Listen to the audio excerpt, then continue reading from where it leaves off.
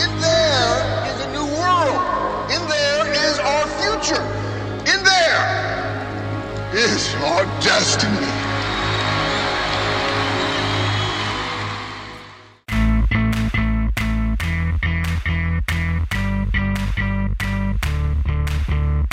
You're messing with my Zen thing, man.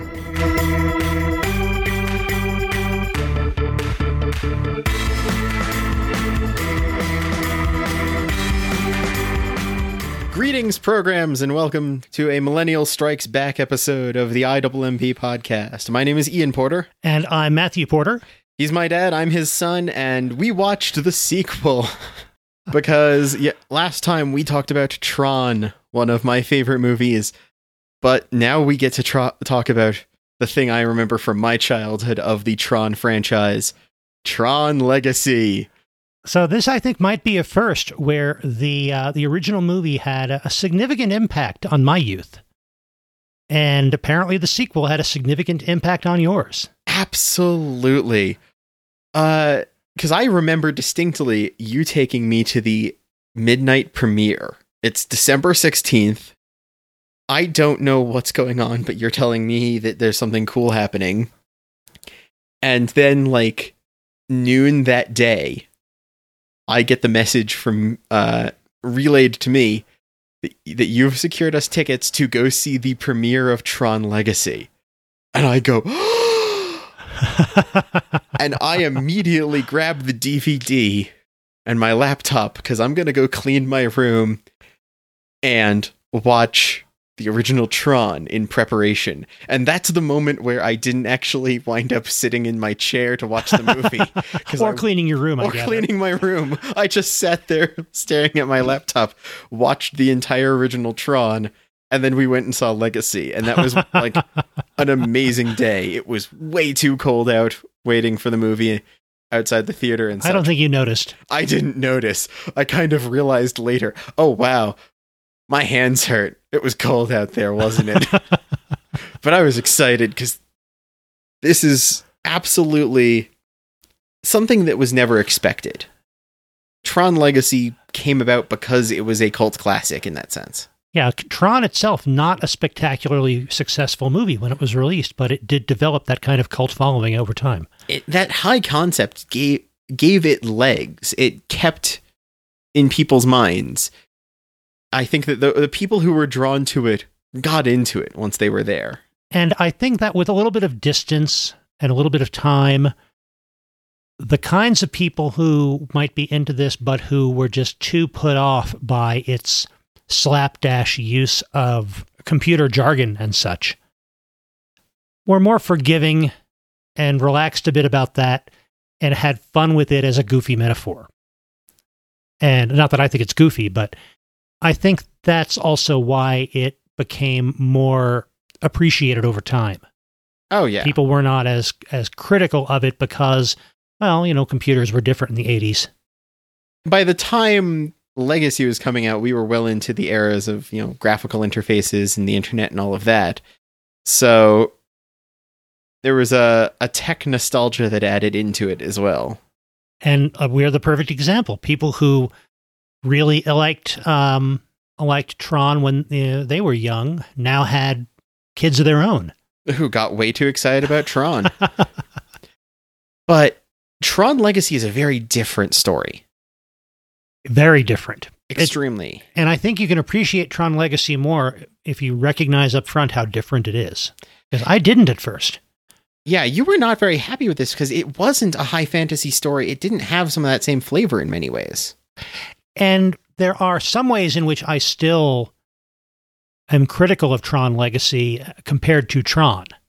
But there are other ways in which, having seen it a few more times, I understand what it was trying to do and how it wasn't trying to do all the same things that Tron did. And I have come to accept it on its own terms a bit better. If Legacy, if the original was a high fantasy quest story, Legacy is an action movie, more blatantly, because it doesn't have some of the fantastical elements to some extent. It's more an espionage movie, yeah, than an action quest movie. Mm-hmm. It's more conspiracy and machination, less find the holy weapon and smite the giant evil. Now, it gets the benefit of the fact that there have been how many years for people to ruminate on the concept presented in Tron. And it's able to get away with a little bit of those who worry about this concept will have watched the original, and those who are just watching this for the first time are here for the action. And that means that it doesn't dive in as deeply to what's going on in the world of the grid when it gets to there. And that means it has on our complex world, simple story, or complex story, simple world, it's allowed to assume the world is a little simpler because of pre-existing knowledge, and therefore its story gets deeper and more complex in that sense. Yeah, it goes to that Star Wars comparison I made in our last episode, where the original Star Wars, weird, complex world, very simple, straightforward story. Later Star Wars movies could get more complex, and you can argue whether they're good or not because of that. But they had room to become more complex because even the weird setting was now familiar to moviegoers. Mm-hmm. So Tron Legacy follows the son of Kevin Flynn. And we get this little, what has happened after Tron story broken up through his backstory. Because Jeff Bridges, who is portrayed both by Jeff Bridges and CGI Jeff Bridges, Youngified, computer youngified Jeff Bridges, which only really looks weird in the moment where it's supposed to be young Jeff Bridges in the real world. That's the only moment where it looks wrong to me. Right. Everything is a little bit skewed in the computer world, so you can accept that the fact that this young Jeff Bridges doesn't look quite right is correct. But we wind up seeing that Kevin kind of moved Encom into I want to call it a Microsoft-y direction with its large operating systems and such. He reshaped the company, but got very invested in his side project that he didn't tell many people about until he just disappeared one day. Right. He was more and more absent from the company, less hands-on, and I don't know that if it was him or others that made it more into this kind of monolithic, high-priced operating system and utility software company. But that's definitely the direction it went until, as you say, he disappeared. He vanishes. His son, Sam, is left in the care of his grandparents and is left the heir to so much of the company, but is just watching as it is slowly corrupted back again. Yeah, and he doesn't really take any active interest in the company either. He is the majority shareholder. He plays pranks on his own company periodically, including giving away its valuable software. But yeah, he doesn't seem to want anything to do with running the company. And even though he does have some input from his father's best friend, Alan, played by Bruce Boxleitner. He's back. Tries to look in on the kid and keep him on the right path, but there's only so much you can do now that the kid is, 28 years old or so? And driving a motorcycle recklessly through. A very cool Ducati. Very cool Ducati, very recklessly. In many ways, they very clearly show that this is a kid who grew up on Tron. His room is decorated in posters, anachronistic posters from the movie, but I guess about the games that Kevin made about what he knew in the world, which seems weird and ethically questionable if you know that this was a form of battle torture inside the thing, so you made a better form of battle torture for the people. Yeah, that's a good point, because if you're programming a better, more intense light cycle video game and making thousands of copies of it to ship to arcades all over the world, how many? There are the entities inside each one of these arcade cabinets are people. Yeah. So allow me to break your head for a moment. I hadn't thought about that. Because obviously that's how he made the initial big boost of additional money for Encom, was all these Tron-based video games. But you're right, every one of those. The whole conceit of Tron was the fact that inside every computer is this world and the programs are people.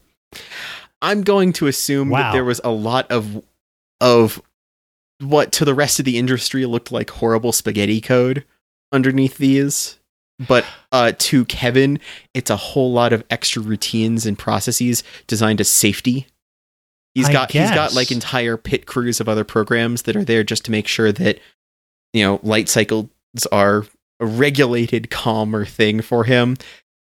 It looks messy to the programmers, but he knows on the inside that this is a bunch of support staff. Or as the being from the higher realm, he's getting not just Vedic, like I was saying before, but he's also getting rather Norse. Yeah. And that you shall do battle for the glory of your gods. Yeah, but it is weirdly dark if you think for a moment with that same mindset. It's like, oh, but getting a little bit Gnostic here too. Yeah, he's gotten Tron has been merchandised out as a franchise in this world under Encom's banner, and look at action figures. Sam has an action figure of Tron on his shelf. It's really cool. But this means that Sam Flynn, his dad disappears, but he's driving a bike around. I think that's because he's already been influenced by light cycles from an early age and such. He's already got this in his mind. Like the audience, he's primed for the concept. And he performs a heist on Encom to release their operating system that they were about to make a lot of money on early. And that goes right but awry at the very end.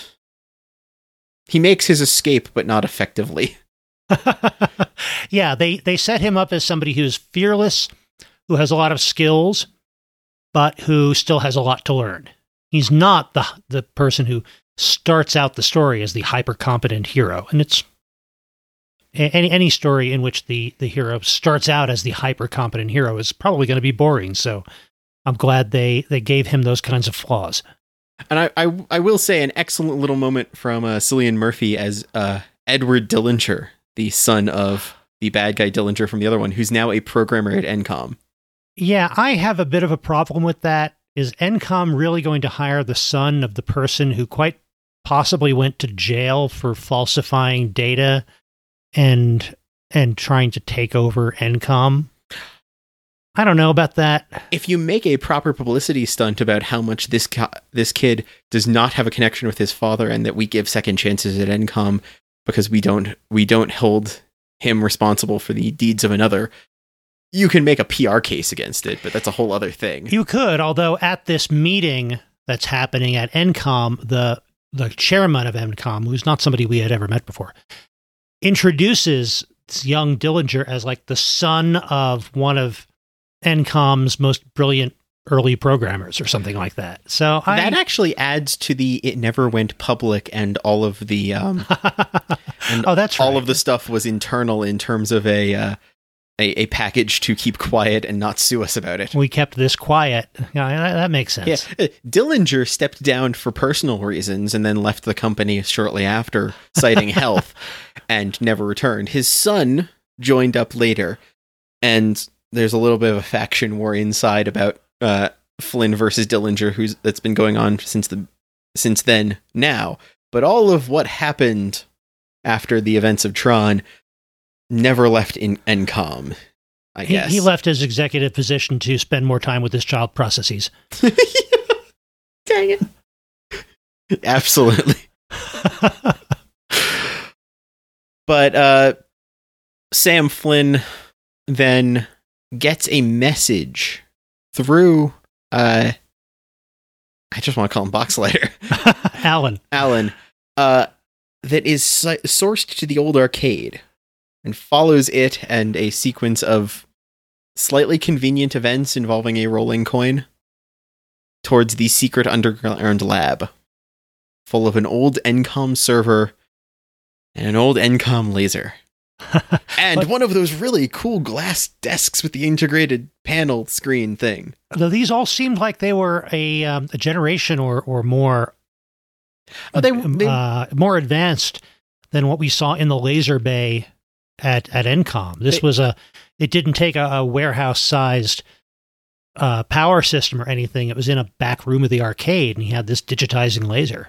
Good point. He had a much smaller, more compact setup. I got the impression that this had been a priority for Kevin Flynn, and he was working on this technology and advancing it, independent of whether it was going to be a product. Yeah. This is a pure passion project sort of scenario. But Kevin Flynn had made these big grand pronouncements about a product plan, a new thing that would change the world, that, the destiny of humanity was inside the machine, and then vanished. And now Sam Flynn has found this old work lab and very haphazardly just says, yeah, sure, run laser.exe. I mean, at very least, Kevin Flynn had the MCP decides to shoot me. Sam Flynn shoots himself here. And Kevin Flynn had told Sam the stories about the fact that he got into the NCOM system and all of his adventures. I don't know to what extent Sam believed in the reality of these, or were these just a fairy tale that his father told them? He was captivated by them either way. I think he got more jaded about them as it went on. When he was little, he might have kind of believed them, like you'll believe any kind of a story, and then he realized that this was my dad spinning these fantasies that probably are what caused him to leave us all behind. Yeah. Okay. But Sam, just like his father, is pulled into the machine, and we get to see the new look of the grid. It's kind of dark. Yeah, the grid has gone from white with glowing blue aesthetic to black with glowing blue aesthetic, and I apologize. I prefer it. You prefer the Tron Legacy style? Absolutely. And before we even get to that, there's the fact that it's the grid. Yeah. In Tron, it was the system, and it was all inside the NCOM mainframe, and part of that was the gaming grid. Now, for some reason in Tron Legacy, the entire virtual world inside the computer is called the grid. Sort of. Occasionally, they talk about the whole thing as the grid. Occasionally, they talk about parts of it being off-grid. Mm-hmm. That seems similarly haphazard to some of their uses of jargon in the original. Now they're just being haphazard about their uses of their own jargon. This is once again Ian covering for the movie. Oh yes, lay it on me. The gaming grid was built on a video game system, which had a graphical interface in order to display things for user interaction, unlike the rest of the system, which was pure command line. In the Tron Legacy, the entire world is built on a structure more akin to what the game's systems were, because it is all more optimized for probably a visual interface option, or a visualizer in general, than the rest of it, therefore being a grid with a layout system instead of purely a text-based system login. Okay, that makes some sense, especially when you consider that brings us to another big change, which affects my opinion of the movie. This new computerized world into which Sam Flynn is pulled isn't the world inside an otherwise existing computer system. This is a virtual world inside a computer specifically built and designed by his father to be a virtual world experience. Welcome to the weirdest Second Life. Exactly. It's like Second Life. In the original, the conceit was, you may think it's just a computer with ones and zeros, but there's a whole world and all these programs are having adventures inside it. And we know nothing about it. In Tron Legacy, yeah, it's an advanced MMORPG. It's designed to be a world. It's not just a world that exists. Oh goodness, Tron Legacy is an isekai. Yeah. I apologize. I need to have a moment now. But while Ian recovers himself, I want you folks to think about, imagine a world. Imagine waking up, transported from your world into this strange fantasy realm in which isekai stories have not taken over all of anime for years and years. Unbelievable, isn't it? Oh my word. Oh goodness. So, shonen protagonist Sam Flynn here is, just like his father, found wandering around. Although, note, apparently the boot system has very much changed because he arrives in his jacket and is then assigned an outfit and identity disc instead of just showing up with one the way his father did. So apparently system initialization for new programs or install is much more complex. I mean, he literally is put into a room and his uniform is applied to him. I'm just assuming those 4 ladies in the glowing white room are like install wizard.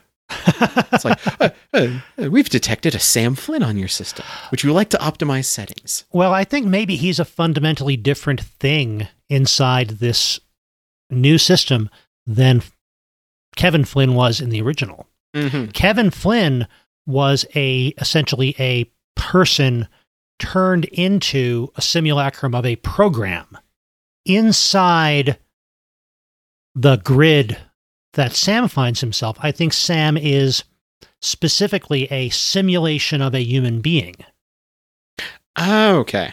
And I think those are fundamentally different. That makes a lot of sense. And that kind of explains one of the other things that we see later, in that we see that he bleeds when programs don't bleed. Well, yeah. Unlike his dad in the old system, he's not a program. He's a simulated human being. Good point. But he is pulled, just like his dad, onto the game grid, into the games. And he's, after being picked up by a recognizer. Which very much more sensibly now can sink down on its legs. And the recognizers in the original Tron were cool. The recognizers in Tron Legacy are really badass. Oh, yeah. Very impressive. It's one of the best examples of taking a trope from the original and making it darker and more intense, and it working really well. There's a lot of wonderful use in the costume and design and aesthetics of this, of strip LED lighting. Lots of strip LED lighting. But it's fun. I gotta admit, there is so much of my personal, like, environment aesthetic, like how I want to decorate rooms and such, that seems to... I've had to admit it, it's a strange mix of the PC game Riven and Tron Legacy thrown into a blender. And it comes out with a lot of wood grain with strip LEDs, but I think it works. Now, I thought about doing that for the original Tron. I just could not make myself sufficiently grainy and high contrast. So I never really fit. But that's another difference here, and something that I kind of miss is the fact that the look of the computer world in Tron Legacy, it's all about lighting and design and costuming. It doesn't seem to me to be shot in a fundamentally different way, the way the computer world in the original Tron was. You look at any frame from the original movie from the computer world, you know this is a different world. Mm-hmm. And you don't really get that, I think, in Tron Legacy. There isn't that distinction. Now, again, this was designed by Kevin Flynn to be a realistic simulated world. But movie-wise, it kind of misses something. I like movies that find cinematography methods to convey different worlds, like the slight different color filters in the different worlds in The Matrix, for example. A lot of the things inside the world are given a slight glossy film to it. Yeah. Even the people. And there's a lot more of a dusty in the real world, I guess, is the closest we've got there. But that's still a little bit more environmental tactile than it is cinematography. Yeah, it's more design than cinematography. It has some similar effect, but still. Yeah. So I'll absolutely give it that they should have done something interesting with the camera. I mean, a little bit of screen tearing glitch effect, even every once in a while, could have been not too disruptive in the right moments. Yeah, something like that. Or just, show obviously short idle animation loops for background characters, things like that.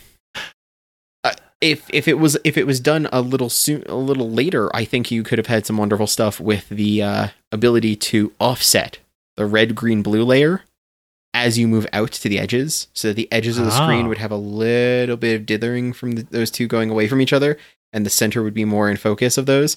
But they didn't quite have that camera tech ready yet. So, So yeah, I mean, it is clear that it's a different world, just not in terms of cinematography. But again, just as in the original, this is where most of the movie takes place, is in this computerized world, where Sam is selected to be put onto the gaming grid.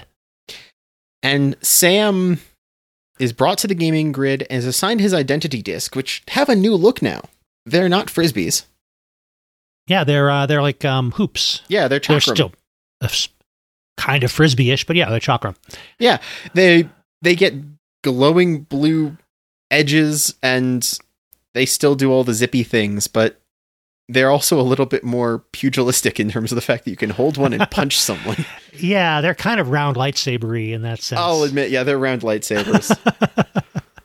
I would rather take an identity disc over a lightsaber, though that's just personal preference, but still. And I'm imagining a lightsaber with an identity disc as a guard on it, and that kind of works. That would be a whole, that'd be a look going on. I might have to duct tape some children's toys together later. But the whole grid battle is very different. It's much quicker paced, but we get the disappearing floors from the highline mixed with the disc battle. Yeah, it's like they jump right. The disc battles in the original were kind of the impromptu street fighting, and the games were more structured. And here it's, well, identity disc battles are the game. We just put it into a place with variable gravity and disappearing floors. And we get a cool series of battles and a couple of watching other fights go down so that we see what de-resolution looks like and what the dangers are. And it ends with this fight between Sam and Rinzler. This strange program with 2 identity discs.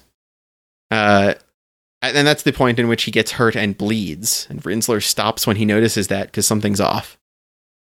But the announcement of, "I'm Sam Flynn," and the audience gasps and is astounded, and he is sent to meet whoever's running the games. Mm-hmm. And it's Clue, who is played by youngified Jeff Bridges. If you thought you got a lot of Jeff Bridges in the original, you get twice as much Jeff Bridges in Legacy. But I'm going to be very honest. Previously, we had pre-Big Lebowski Jeff Bridges, I believe.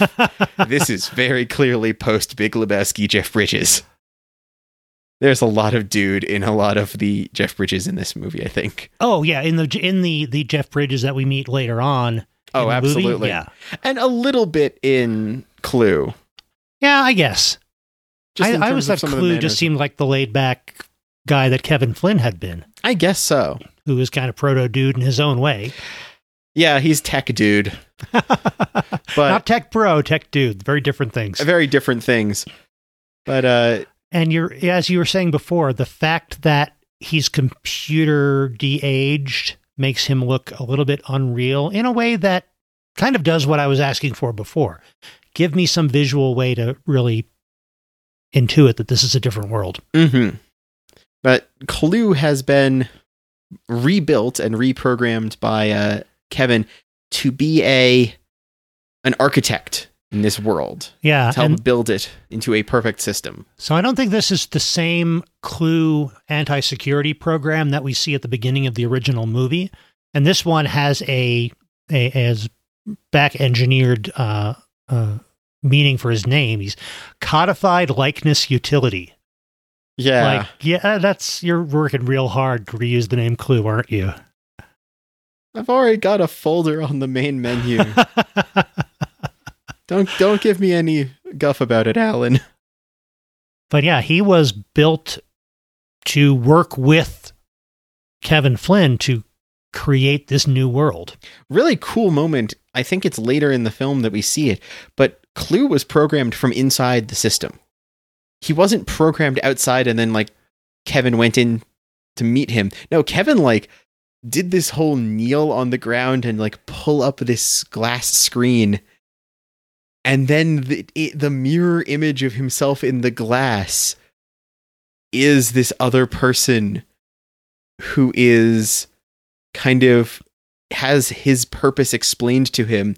And he suddenly lights up as himself as a different person now. And the metaphor there is great in that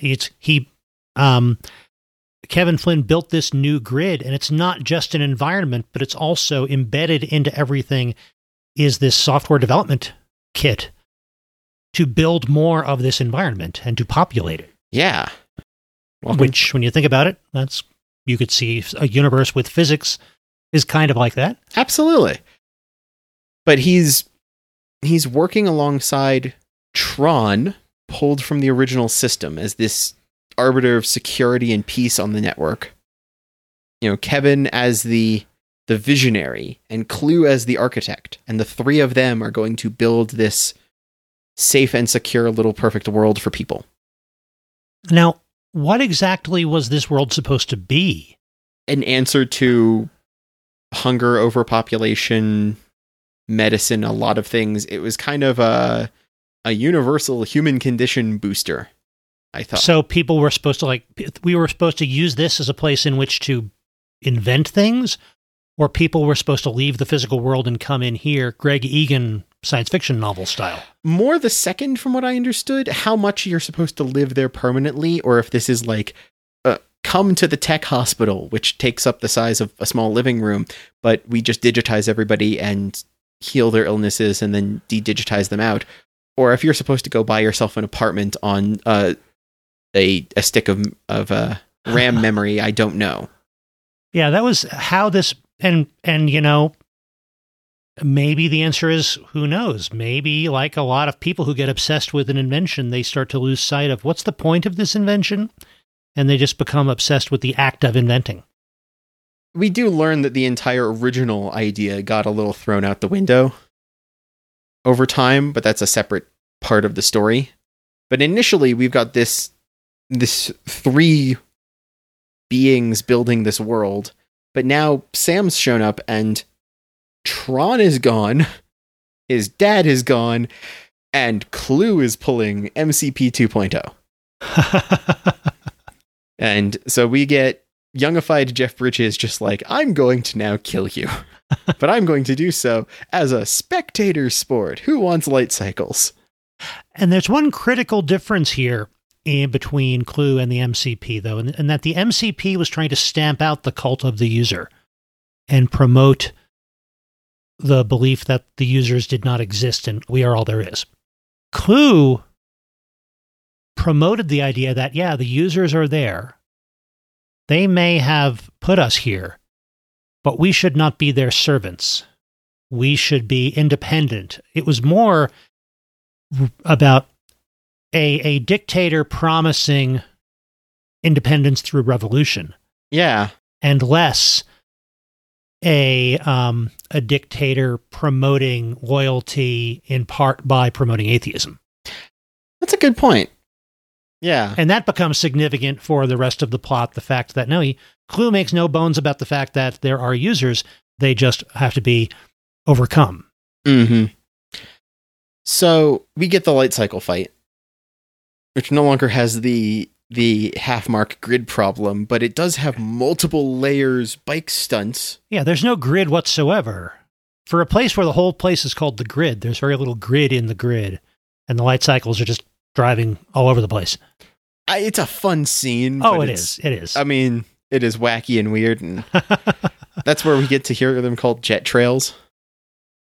Or jet walls. Jet walls, yeah. Jet walls. Run them into your jet walls. It's like, oh, cool, that has a name now.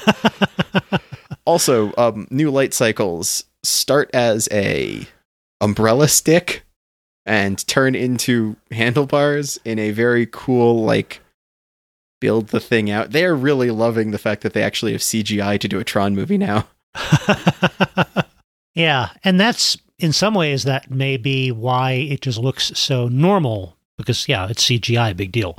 But it is really good CGI. It is good I love CGI. the look of it. I love the way that it's all, the way things construct themselves and behave in the grid is very consistent, functionally and visually, and it really works well. Mm-hmm. But we get the whole light cycle fight, and it turns in the end to just, I think, Clue versus Sam again. All the other programs who were in the same battle wind up eliminated. in equal turns or something. And then we get a reversal. Instead of breaking out through the wall from the inside, something breaks in from the wall through the wall from the outside this time. It's a giant light cycle car. This is like the least explained and one of the coolest props in the movie, I think. It's like the monster truck of light cycles. The monster truck of light cycles who busts in Kool-Aid Man style. The person inside tells Sam to get in. He does so a little awkwardly. And then they leave. And it turns out this is Quorra. Quorra, played by Olivia Wilde. Olivia Wilde playing, let's just be honest, kind of a Manic Pixie Dream program. I suppose, yeah. She's very dark, but yeah. Yeah, she's kind of a... I'm a little disappointed she becomes just a MacGuffin later, in some ways, story-wise. She's got agency early on, but it fades over time. She starts out much more self-directed, as you say, with a lot more agency, a lot more of an interesting character, and then she becomes, as you say, a MacGuffin and also a follower. Yeah. She initiates far less action as the movie goes on. So I think it's disappointing to see that trajectory for this character. Mm-hmm. But she's kind of an apprentice character to, out in the mountain top base, the original creator of this all, Kevin Flynn. He's still there. He's been stuck in the grid all this time. And his entire place has the white aesthetic the original Tron had, but done in the new Tron Legacy style.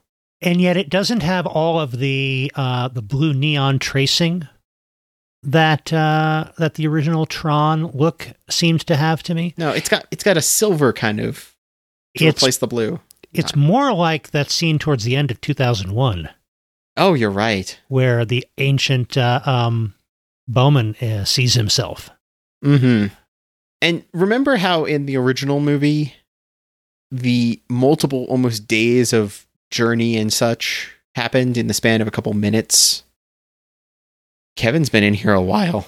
Yeah. It's been 20 years from Sam's point of view on the outside. How long has this been from Kevin Flynn's point of view on the inside? Yeah, he's been here a long time on his perspective. More than a lifespan. Oh, yes. Immortal, as far as we can tell. I mean, he's aged. And yet he has reached this kind of indeterminate old sage kind of look and level. And who knows how many centuries from his point of view he's been like that. Absolutely. He doesn't even, he's confused the fact that Quorra has brought someone back at first. Doesn't get a lot of visitors, I think. Spends a lot of time meditating. A lot of time meditating. And eating food? Yep. That's an odd thing that's new. There's food in this world now. Now, but again, it is designed, what we're seeing is not a metaphor of what happens in a computer anyway. What we're seeing is something designed for people to go into. So yeah, food is part of the human experience. You'd program food into it. That's one thing I've got to acknowledge. Tron Legacy is a Tron movie post The Matrix. Yes. And that is kind of an influence here. The inside of a computer is a lot more action battle-y than it used to be, and is a lot more simulated stakes and metaphors than it used to be. And even the original pitch, there was complaint about it being too Matrix-y, apparently. Well, and I wouldn't even say I'd say the original was more metaphor, and the newer one is more just pure representation. Yeah. The car isn't a metaphor for some kind of data transport mechanism that exists because the computer uses it. The car is a simulation of a car because we want a car in our simulated world. Yeah. And that's kind of one of the problems with the legacy grid is that it's a world designed for people, which means that it's got a lot of unnecessary stuff for the people to use. Yeah. And there again, I might be more interested in the metaphor for what really already exists approach of the original Tron. But once I accept that this is a different story in a different setting, I can go with it and really enjoy Tron Legacy. Mm-hmm. We get the meeting of the two, which is nice. We get a whole father-son reunion. And then Tron Legacy becomes Tron again. As literally it becomes we've got to get to the place. Now it's the exit door instead of the MCP. and will do so, having escaped the game grid, by running to a place to get a thing. Namely, in this place, instead of the IO Tower, it's the End of Line Club, full of useful information and crazy characters and a gunfight. And then we'll hop a solar sailor and fly back. It becomes the same narrative again. It does. It has that same structure, but has more fiddly bits. It's more complicated by the espionage machinations and double crosses and things like that. And there's a really cool, fun character played by Michael Sheen. Oh, yeah. As a proprietor of the End of Line Club. But you're right. It's like the same structure with a lot more filigree story-wise. In the original story, they got to the IO Tower, and the sage there took convincing, but gave them what they needed, and they were able to leave. Now, they arrive at a place, they're welcomed freely and told they'll be given the thing, and now machinations mean that there's a double cross and a laser fight and multiple dead programs. And they get something, but they lose something. Because now the bad guys have Flynn's pretty much all-access key identity disk. And our heroes have back the information and the resources they need to be able to get, hopefully, to where they're going. But there's also one key element that we see in the midst of that fight, where we've got all these programs fighting against one another in this big battle inside the nightclub, while Daft Punk plays really cool music. And then Kevin Flynn shows up. Oh, yeah. The creator shows up. And he essentially gets mad, touches the floor, and everybody's thrown to the sides. He has power in this world. And it's almost an extension of the kind of power that we see him learn that he has as a user in the original Tron. Mm-hmm. This is, not only does he know how to use this more, but he built this world consciously and intentionally. Yeah, he can do a lot in this world when he puts his mind to it. He could move a single solar sailor over a line before. An impressive, impossible feat. Now he can just literally disrupt and reset a room. He can Control-Alt-Delete a place if he has to. And clearly there are limits, though, especially when it comes to Clue, which is the program that he made as close to himself as possible. So that's why he can't just use these superpowers to defeat Clue. But it's interesting to see that when he chooses to get involved in the world again, he has these capabilities. Mm-hmm. And this is also, unfortunately, where Quorra just becomes a MacGuffin, because she gets hurt, but she doesn't de-res. And we learn that that's because she's not a program. She's a IO. No, an ISO. An ISO. She's a being that generated organically out of the chaos of the system. And here again, ISO means something in the craft and science of computers and programming. They're just using it because it sounds cool. They're just using it sounds cool. Go with it. Yeah. But this is a whole, in the middle of him trying to build this world for people, these people outside of the system just generated and showed up. So he built his new grid with sufficient complexity that a new life form emerged from it. And now he's building a world for programs, people, and ISOs. And that's a little bit too much for Clue to take. So Clue six his guys on Tron. Kevin runs off to the mountains with a small group of ISOs. Now Quorra is the only one left of them because of the purges that Clue has been doing to remove this chaotic random element from his perfect system. And that's really key. It's a classic story, kind of what sends Clue off on this path. He was instructed to create the perfect system. Well, that must mean it has to be orderly. That must mean it has to be controlled. How can it be perfect? How can it be perfect if random things are happening and these new life forms are just emerging with nobody's say-so? So it's my purpose for existing is to bring about perfection. The only way to achieve perfection is authoritarianism. Which is scary and terrifying. And makes Clue an interesting villain character in the way it plays out, because Clue's idea of what his job is getting more and more twisted over time.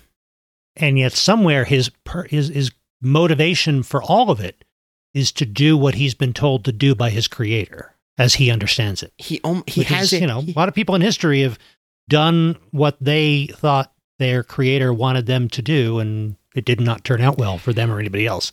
In a parallel to the MCP wanted no one to acknowledge that the users existed, but he was in constant communication with the users.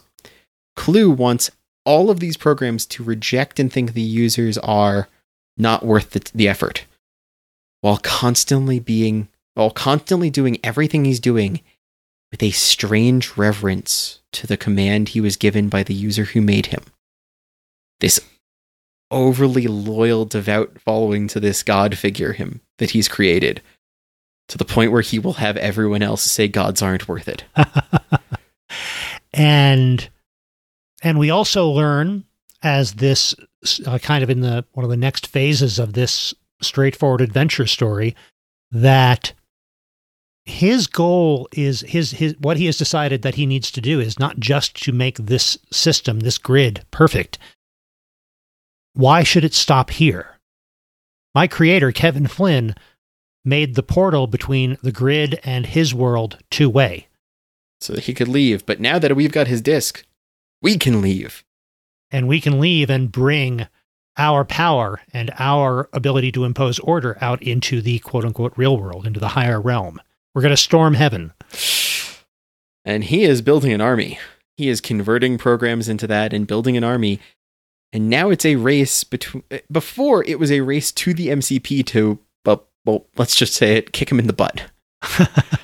Now it is a race to the gate between an army and our heroes in order to shut the door before the army can get out.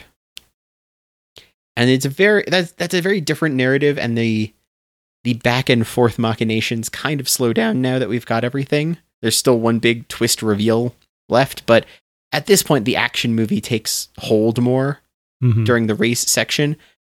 Once again, the solar sailor is the slow part. Yeah, again, they use it for some key dialogue to sort of process everything we've learned before heading into the final act. But yeah, it slows things down. I'm going to go knock on the sky and listen to the sound. I love that line. That is still one of the most amazing lines. It's such an interesting description of meditation also. Yeah. And something else we learn there, because it's on the solar sailor that they're helping Cora, who's been injured. And again, kind of like on the solar sailor in Tron, we see Kevin Flynn heal her. Mm-hmm. But now it's not just he lays on hands. He actually pulls code out of her being and examines it and finds the corrupt data. And there it's kind of it's suddenly it's more metaphoric. His surgery that he's performing is really finding code that has altered her original code and putting her original logic structure back together. Yeah. He pulls it out and like twists it, and it turns into a little butterfly that flies away, and then the code rebuilds itself. We watch as her identity disk like starts a little like loading bar light sequence as she reboots. And she grows an arm back. Yeah, it's like and it makes sense if she is emergent from this system that has its own development kit built into every aspect of it. Mm-hmm. I'm just imagining if a different program that wasn't algorithmically generated like she is had gotten hurt. The idea of like, okay, his environmental has gone. His eye got hurt. Just like, someone else come over here. It's like, okay, open you up, copy file, insert file, grows another eye. Because duplicating in that sense, but it wouldn't generate on its own the same way. And a great part of the visualization there, you pointed this out in our most recent watch of this, where we're kind of one of the visualizations of her code that Flynn is examining looks like DNA, but a triple helix. That was a good catch, and that was fascinating. Yeah, There is the suggestion that the ISOs have things to contribute to the health and growth and betterment of humanity out in the real world. Mm-hmm. They're more than they're. We talked in the original about the idea of, Kevin coming to understand programs as people. Now there's another entire group of people as well that are unique in their own right from programs and humans, but they all can give benefits to each other because the programs have a resiliency in their purpose, their mentality. The humans have a vision. The ISOs have an adaptability. There's all things that can be put together as a group there. Yeah, you can look at the original distinction as a program is a program because it has been programmed. Mm-hmm. A person is a person, a user, because it has not been programmed, but it has the ability to create programs. And the ISOs are something completely different. They haven't been programmed, and yet they are not users, and I don't know if they can create programs. Yeah. But by the end, the entire race for the gate, I'm going to skip over a bunch of dramatic air battle stuff here. Which is cool. There's not much to describe, but it's a pretty cool action sequence. Although we do get the big reveal. The henchman Rinsler that Clue has been sicking on everyone this entire time with his 2 identity discs is Tron, which you would have noticed immediately from the start because he's got the dang 4 little boxes on his chest. It's one of those, you can see it coming from a mile away, but it's still cool. It's an Easter egg, not particularly well hidden, but an Easter egg. Absolutely. But we see this whole fight scene where he grabs another program that's coming after him as he gets taken over, and the other program's identity disc syncs to him. And now he is both himself and what he has been forced to become. He's got 2 identities. I am 2 people, so I've got 2 discs. But he kind of reclaims his final, I fight for the user's original purpose at the end and kicks Clue a little, but not enough to make sure that he doesn't show up for the big final dramatic reveal.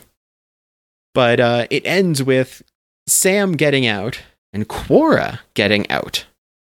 But Kevin sacrifices himself to kind of reabsorb Clue and acknowledge the failure of the system and blow up in a giant ball of light.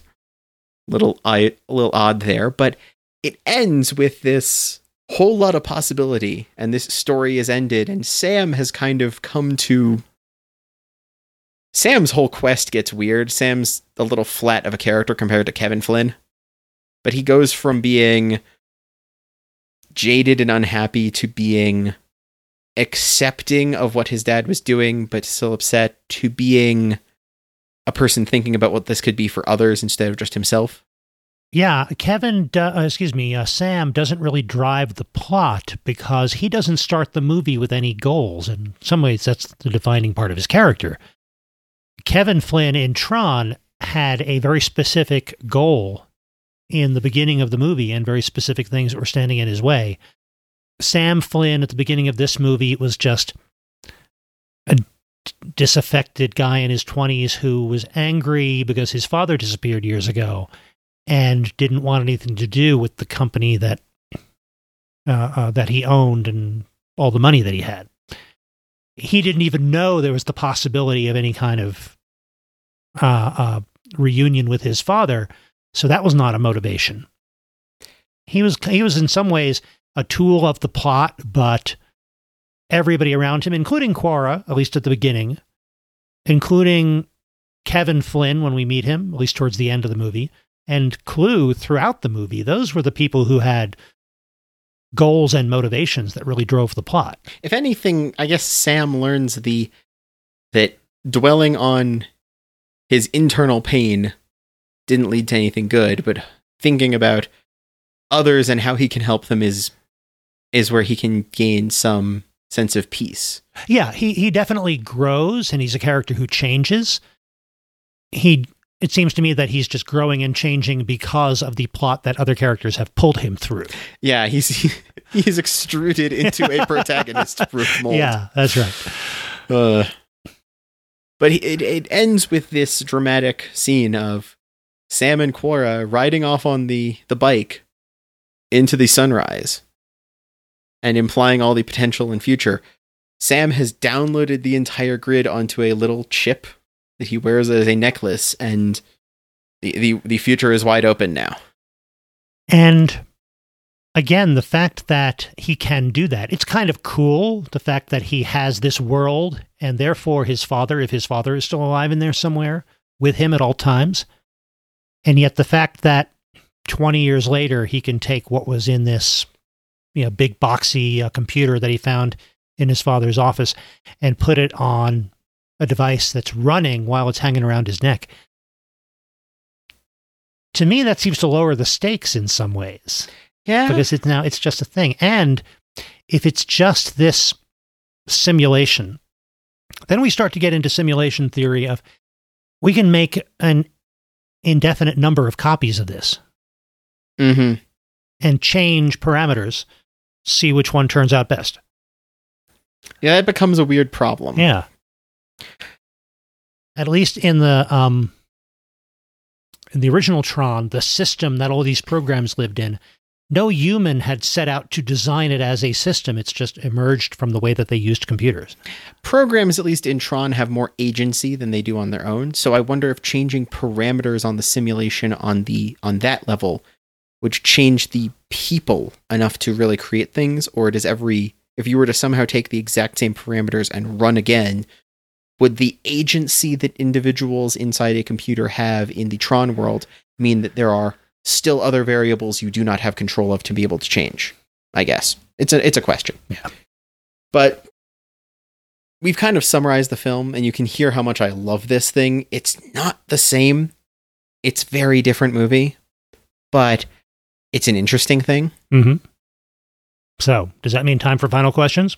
I think so. And I'm going to ask you, screen or no screen? Screen. Screen. Yep. It does not mean to me the same things that the original Tron mean to me. Although getting to take you to see it at the midnight premiere, that's a great memory, and I love it for that reason, if nothing else. But yeah, it's screened. It's a fun movie. It's worth seeing. It's visually interesting. I would recommend it. I think Tron Legacy on its own is a fun to screen action movie. Tron Legacy, after having just seen Tron within the last, week or whatever you think your time frame is for yourself, is then an intriguing dive into the concepts, but it's screen either way, in my opinion. Yep. And our second question then is revive, reboot, or rest in peace?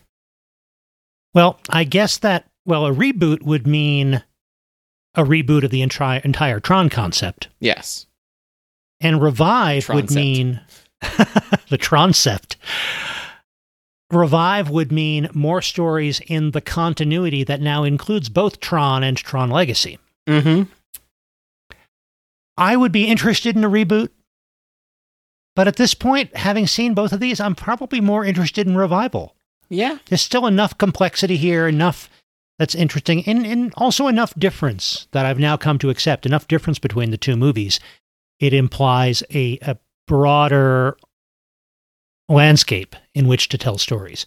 I might be interested in a reboot, in a revival that takes place in the same continuity, but is again set in a computer world that was not designed and intended as a simulation, but is just a world in which programs live based upon the way that they outwork and the way that the system is set up. Absolutely. There is talk that there's going to be another Tron movie. There's talk that there's going to be a third and more, and they're going to go for the franchise. They're making a ride in the parks. They are trying to build Tron as a franchise again. But I'm really hoping that we get a revival. I don't want another movie. They've got Disney Plus. I want an anthology series. There's a lot of interesting little stories here. I want to see a small story with the submarine narrative of the programs living on a phone, where they sync up with a home base, and then they go out getting radio signals back and forth and such, but then they go into a tunnel and all of their radios go off. And now they're in silence. and you can have some fun with that. That could be fun. I want to see the story of a program a group of programs whose life are that they are like webcam automated. Their facial recognition and such. They watch the user's world all day long. They've learned how to watch for people's eyes and all of this. But they are people who see the user's world all the time now. And what's that like for them? This window into this world where the things that made us live. Like, there's a lot of cool stories they can tell in a modern Tron setting. And I think an anthology series would be more interesting than trying to maintain one more long-standing narrative. Play with your concept more instead of just trying to tell more action stories. Story-wise, I like the big epic stories we've gotten in Tron because they imply such a scope for the worlds in which they're set. But to explore concepts, that could be fun. So I'm more interested in more epic features, but I would be interested in that kind of an anthology to get these interesting little clips. And why not both? Why not both? Yeah. And we watched a bit of the animated series Tron Uprising, which came out like around the time of Tron Legacy. It seemed okay. Maybe I'll go back and watch more of it at some point. It didn't grab me as much as the movies did, partly because the stories seemed smaller. Mm-hmm. But they seemed smaller without really exploring new concepts. But yeah, I would be interested in seeing more Tron stuff. Well, I think that'll wrap it up for us for this time. Where can they find you online, Dad? Oh, you can find me most places as by Matthew Porter. So on Twitter at by Matthew Porter, on Twitch at by Matthew Porter, at bymatthewporter.com. And you can find me as Item Crafting on Twitter and YouTube, and Item Crafting Live on Twitch. You can also find the podcast itself as the IMM Project on Twitter. No, IMMP Cast. IMMP Cast and IMMproject.com. IMMproject.com. I got that mixed up there. But we'd love to hear from you. Join our Discord and be able to chat with us and tell us about your Tron interactions. And if you, like me, regret not buying one of the plastic identity discs when Legacy was new in theaters, you can chat with us on Twitter and even take a look at our Patreon, where we have all sorts of other bonus content available. Check out our shop if you like mugs and t-shirts and such. Yep, you'll see links to all of that at IMMproject.com. And thank you for joining us. We'll be back in another 2 weeks with probably more media from the 20th century when Dad takes back over. And in the meantime, go look for some old things to watch.